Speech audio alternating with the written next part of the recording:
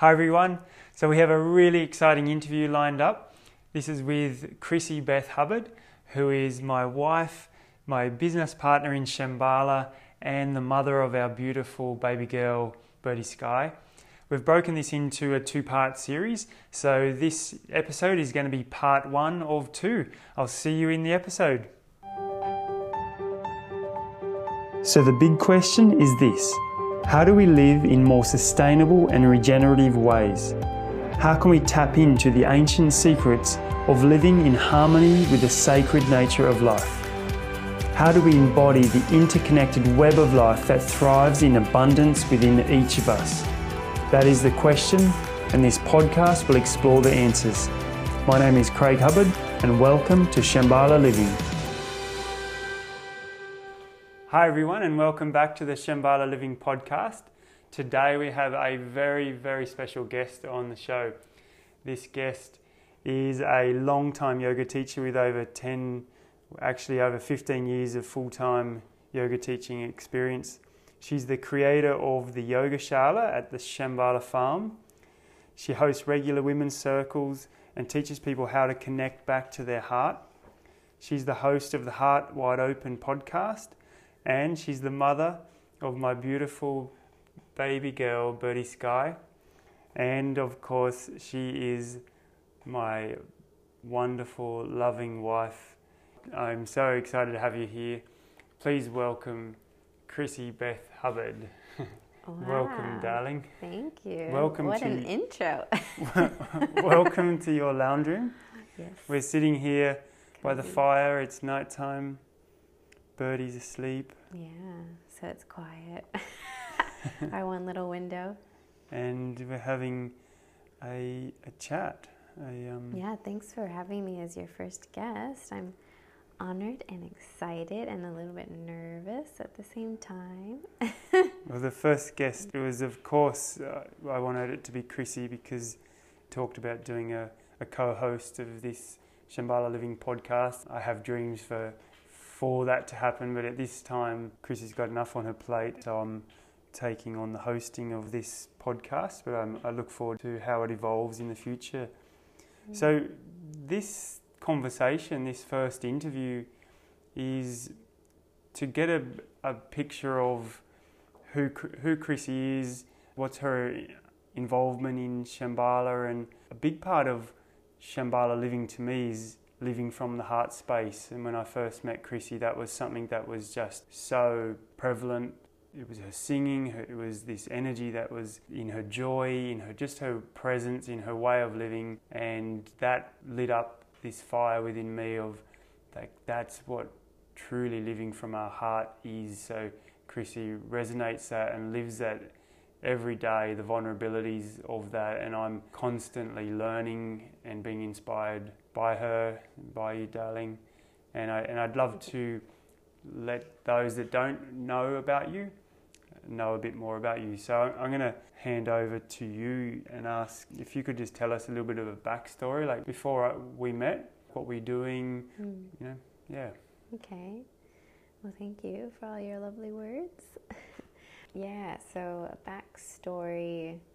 If we start, we won't go too far back because we could be here for hours. Before we met, I was living in Brisbane. So I'm originally from the States. I grew up in the Midwest, part of America.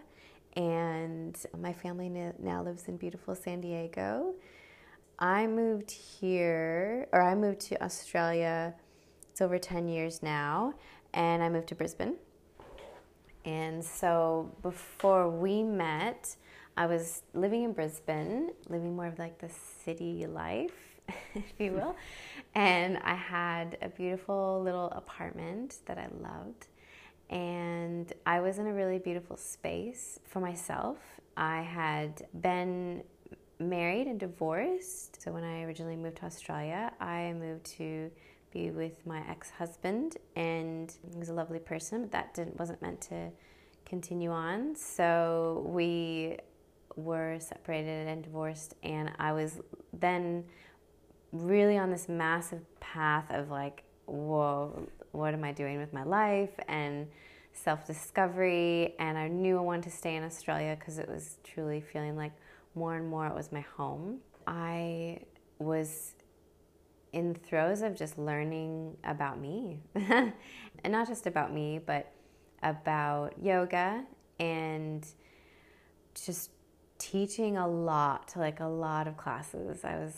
My life was about teaching, and because I didn't have, a family, a partner, kids, I was very free to do what I wanted to do. So I was in like a free space. You were full-time teaching at this stage, yeah? Yeah, it was full-time. So it was like, it can be challenging to make a living teaching yoga, but I was doing that. And how many classes a week were you teaching? Like, it would go up and down, but it was, at that time, I was in my element, I would say. Really had discovered another style of yoga and was teaching more of a free style of vinyasa after being in kind of more of a strict style of yoga for many years. And I was loving it, and I was in some studios that were letting me kind of just do what I wanted to do, which was really lovely. And I just was experimenting, and I had such beautiful students that were kind of like along for the ride. Like, they were all just like, let's do it together. And we were all just learning a lot about ourselves and opening our hearts. So sometimes I would teach 2 or 3 classes a day, and sometimes I would have Sunday off, but I think I ended up always teaching a Sunday morning class because there was enough people that wanted to do that. So I was in growing mode and self-exploration mode, which is a beautiful place to be, but also really confronting. And especially, when I was in my 30s, it was a really interesting time, because I would have, in the society at that point, a woman in her 30s is probably expected to, be popping out a few kids by then. And I was just like a single lady, just like really actually enjoying being with myself. And I think I had to go through that, and I had to really learn to love myself and just learn to love being with myself. And it sounds really cheesy, but that whole self-love thing is really, it's a real thing, because then I think that's what led me to meeting you and being open to meeting my true life partner, and all of the relationships and all of the trials and tribulations and things I went through. I had to go through to be able to better myself, to be set up to have a partnership with you, and to really open to the love that we have. From what I understand, back then you were already teaching workshops on coming back to your heart. Is that right? Yeah. I was like, just naturally the theme when I started to teach more of a free style of yoga, vinyasa. It was like it tapped into this other side of myself and my calling of like just my passion of my own experience and my heartbreak. Going through divorce is one of the hardest things, and it broke me in a way. I first had to break my heart to really like open it back up again, and it was beautiful. So I mean, it wasn't always beautiful. It was quite terrible at times. It was quite dark at times, but that's how I came to this beautiful light. Yeah, I was really starting to teach this in my classes, and I think my classes ended up always coming back to this theme of opening the heart, and lots of beautiful back bends and heart openers. And so I remember doing, like, there was a Valentine's Day, and I was like, we need to do a heart opening workshop on Valentine's Day, and don't worry about being with a partner, just it's about loving yourself. And it was really beautiful. So there was some of that happening in my life already. And that just was it was definitely a theme that started to weave itself through everything that I was offering. Yeah. I remember when we did meet, and I'd been through a heartbreak, and I remember the pain of that, but also like the depth of compassion for myself and for life, and really understanding at a visceral level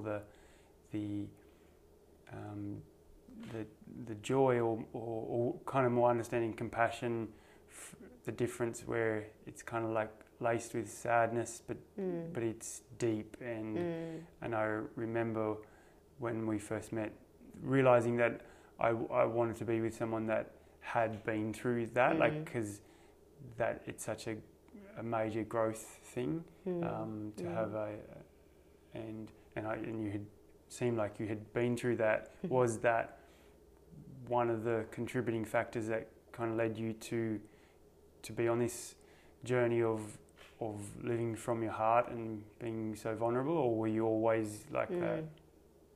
Yeah, I think I've always been a heart on my sleeve kind of gal. I think I haven't really ever, even being little, I remember feeling everything so deeply. It's a tough one sometimes because you can be told you're a bit too emotional or you're too sensitive. And that's something that I've really learned to actually describe as like one of my superpowers, is to be so emotionally tapped into others. But it also comes with learning about how to have boundaries for myself. And but I've always been a super feeler. And as you know, I'm a super feeler. And I love that about myself now, but it used to really be hard because I was like, what's wrong with me? Like, I'd watch a movie or something. I remember being little watching movies and just like crying about this character and it was just like this empathic coming out of me, and this can't be right. It doesn't look like everyone else is this way. But now I know lots of people like that, and also hopefully maybe we're more open to the fact that we should let our emotions out, and that we should be tapped in to our feelings, and we should feel this freedom to express, and starting from a young age. So I think that I've always been a vulnerable sharer, but it's been definitely more recent years, especially since the yoga, that I've been really openly sharing. And then as I became more of a teacher that wanted to share, because I realized I found the power of sharing myself was what would open others up. It was like I would share stories in my classes about myself, and they'd be like, full on, sometimes vulnerable heart shares, and stuff where I'd be like, oh, did I just say that? Is this awkward for people? But then it'd be then that people would come up to me after and be like, wow, I've been through the same thing, or I'm so happy you shared this, and it would just, when you open up, it encourages other people to be open about, their own emotions with themselves, let alone with others. So I think. And why, in your words, is it so important to live with an open heart? It's super, super normal. We go through our lives and we go through heartache, as you've experienced, and we go through, even as kids, we go through people putting us down, getting bullied, even our families not understanding us, kind of getting shut down. That's heartache. And we slowly start to, and we're also taught, I think, unfortunately, we slowly start to, once we go through enough of that, we start to put up these barriers and walls. And I think of it as always this big, I see a piece of armor. And it's like, as you get older and you go through more heartache, you can feel the armor gets bigger and bigger. And it's like, and you meet people, right, that have this big armor, and you can't even like get through to like, where's that, where's the emotion? And I feel so much compassion for them. And it's because we feel we need to protect. So I think what I've found is that the more I let go of my armor, and the more that I've started to like, kind of chip away at it, the more I can let in this beautiful love, and the more I can let in joy and abundance and all that we are, I think, designed to have while we're here in this life. And when we cut ourselves off from pain, which is totally a normal reaction, so we cut ourselves off from any pain, heartache, future pain, but I think we really start to cut ourselves off from the love that we are meant to be able to express and also receive. I think we just cut ourselves off from receiving so much that we are meant to receive in this life. And that's how I felt. Like, it was like, definitely I can see times in my life when I've put up lots of armor and not been open to things, as opposed to my life now, where I've really opened to receive and to abundance and to this beautiful life that I've now co-create with you. And your experience of having the armor and the protection, and maybe seemingly endure more, or compared to being vulnerable, open, exposed, how do those two compare? Would you recommend it to people to get vulnerable? And because it's a scary concept to get vulnerable, but is the payoff worth it? Like, is the... Oh, for sure, 100%. I don't think there's any other way to be. But I understand that for others, that to start tapping into that, it can be really confusing and hard to understand where to start. Just on that, sorry, to go back, one of the other more powerful things, not just opening to receive is one, but I think also each of us has this inner wisdom. And one of my favorite teachers would call it the heart compass. So I like to say heart compass as well. I think that when we are closed off, we really cut ourselves off from what is our path. And even on daily tasks or as we go about our day, it's like, we have this intuition. And if we are really closing ourselves off and kind of constantly having this armor up, our intuition is really, we can't hear, we just can't hear as well. So I think that's another really powerful reason to start to think about staying more open, to connect into our heart space. Because once we do that, we, I think, start to feel into this intuition that we each have. And yours is different than mine, and you'll probably hear it differently than I would. But that's something that's really powerful for me now. I have a very strong connection to my inner wisdom. I feel very viscerally, and that's just how I'm built. Not everyone will probably feel it that way, but I feel it in my body. But that was not always the case at all.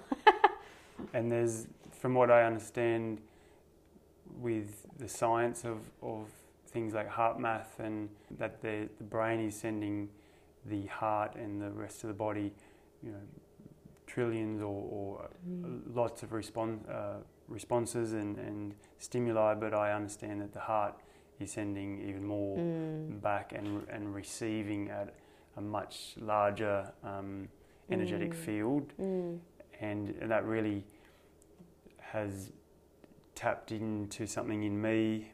And I remember when I came across you in Bali and you were talking about heart, and I'd gone through a heart break, and what it felt like was this big excavation of my heart, and the depth that I was excavating, like I was feeling the pain. And then there was this one moment I remember standing on the beach at sunshine, and I was like, I was doing some of the final excavation of grief, and I'd find more sludge and more pain, and every time it just felt like this huge chasm. And then one day it just hit me. I think it was because I was there at sunrise and I was lit up by the sun, and then I realized that, wow, the chasm, the depth of the chasm is now the depth that it can be filled with love, whereas before it was really shallow, and and now it was this way more capacity to then live. And when I started to hear the Shambhala teachings and some of the other things in yoga that I was learning, that about from a male perspective, and be a warrior and warriorship, it felt like we had to have more protection in front of us. But what was being told in both these ancient lineages was actually to be a real warrior was to actually not have shields in front of our heart, to be exposed and be open. And I didn't understand it for a long time, but on that beach, being fully exposed and open and raw and having this huge chasm actually meant, wow, that's not a chasm, it's a reservoir, and now I can fill it up with sunrises and nature and love. And when you were just saying then about tapping into that intuition and that ear, and it's interesting that in the word heart is the word ear, and also the word earth, and what's your take on the heart being the energetic center of connecting to the earth, or connecting to the universe for that matter? What's your understanding or take or intuition, feelings? Well, I reckon for me, when I say reckon, I feel like I'm really becoming a part of this country. I reckon I'm Australian. For me, moving up here to the Sunshine Coast, so when I was living in the city and doing all of my classes and exploration, it was a beautiful time, right? It was such a powerful time for me. But then I wouldn't have as much. I was aware of connecting to nature. I was aware of connecting into Mother Nature and how important it was. And I would try and take little trips and like get myself in my car and drive away from the city and go to little Airbnb sometimes by myself. And that became a little bit more important as I realized I needed to like kind of, you know, have some boundaries around because I was giving so much during my teaching. And I'd be really spent and be like, wait, I think I need to get out of here. And then moving up here onto the farm, this beautiful land on the Sunshine Coast where we live, surrounded by all the trees and the birds. And it was quite amazing. Like it was actually a little bit challenging when I first moved up here because I was so not used to being in such a beautiful nature place, which sounds... I was living truly like in the city, you know, on that busy road and with lots of people around and noise, and I was used to that. And I would teach in buildings and surrounded by walls, and I was used to that. So coming here and being in this open, fresh air, and it's, yeah, I'm even more, I know that I'm even more connected to, it's hard to say what it is, like some people would say God and universe, and it's whatever you want to say, but definitely more connected to source energy and to myself, because I can walk outside and I'm so aware. More and more I'm here, the more I'm aware of like every little bird that sings. You know, we have our bird friends that Birdie and I like listen for, and so much more aware of the beauty that surrounds me, of all the detail. Whereas when I first got here, it was just like, yeah, nature is beautiful. But now I'm just see it so much more. And I do feel that when we tap into connecting to the earth, and that could be, you can be in the city and you can still do this. It's important to just go outside and get some fresh air and breathe in fresh air for even like 5 minutes. Or if you can, stand barefoot on a patch of grass. It's things like this that, because we are so connected to Mother Earth, that I think it can, again, it's almost like giving us more of that supercharged power to then be connected to what our next purpose is, the next thing we should do, if we're in the right place.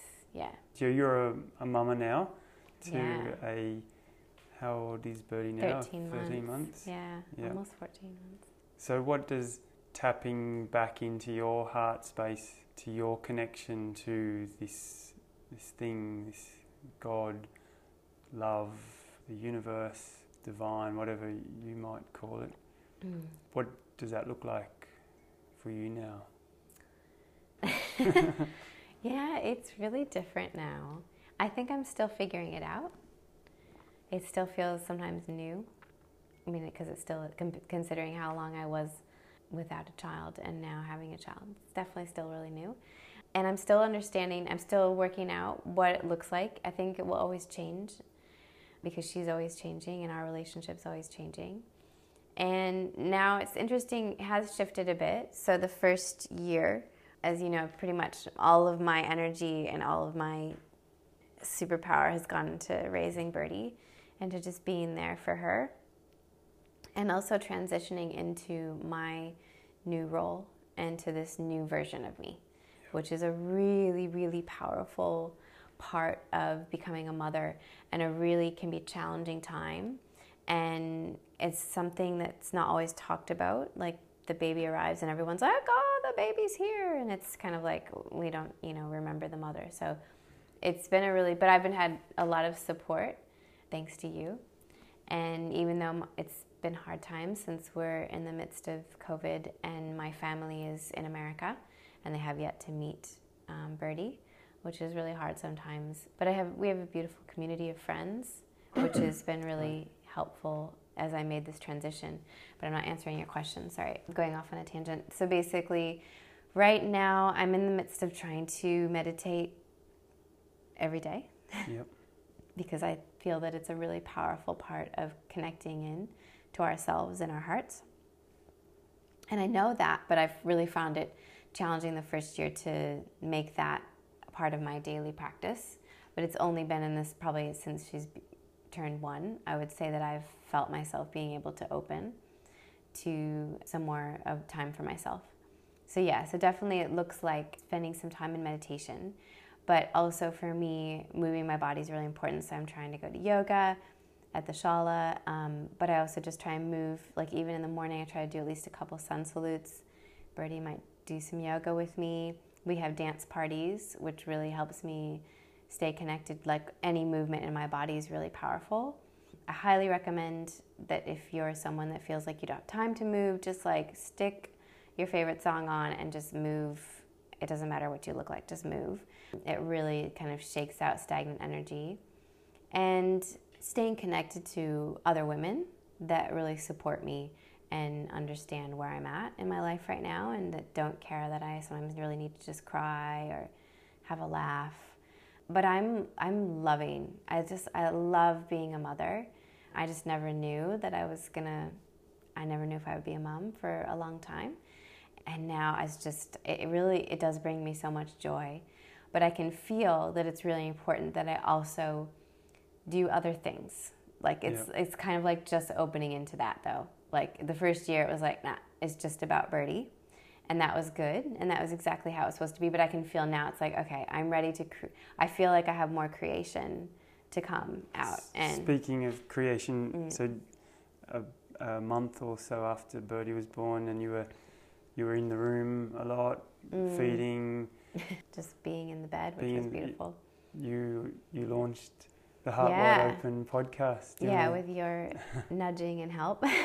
Do you want to tell us a little bit about the intention of that? Yeah, when I was teaching, it was a beautiful outlet for me to speak what was on my heart.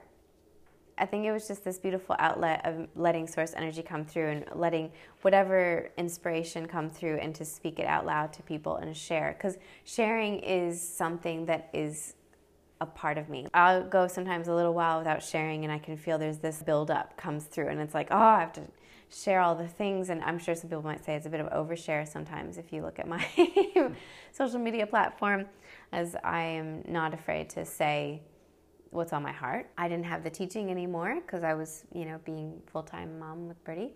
And I think it was something we chatted about and you kind of helped to support me to say, no, this is definitely possible that you share on this other platform, And that's, so it ended up being very much about that time. It's about that time of my life with Birdie. And so it's kind of just talking about, even my birth experience with her, my birth story I share, and just the struggle of breastfeeding, and just different things that we're going through. But I also share about experiences before Birdie as well on the podcast. So that was it's a beautiful way to express different things that are happening or have happened in your life. And so we're kind of jumping around the timeline a little bit, but it's nice to just get some perspective of, back before meeting and then also now with Birdie and what's really like taking your focus and your future direction. Like, what is it that lights you up at the moment? What are the things that are lighting you up now and you can see that the horizon, there's lights on the horizon for some things? So we're going to take a short break there. That concludes part 1 of this interview, and then we'll come back in part 2 and we're going to find out what it is that lights Chrissy up, and we'll continue on with the interview. So I'll see you in the next episode. Hey everyone, thank you so much for listening to this episode of the Shambhala Living Podcast. If you enjoyed it, then I'd love it if you would share it with some friends and subscribe to this channel and turn on notifications so you can find out when the next podcast comes out. You can find us at Instagram at Shambhala Farm, and also check out our upcoming 12-week food growing course. You can find out more details on our newsletter list or on Instagram. I'll see you on the next episode.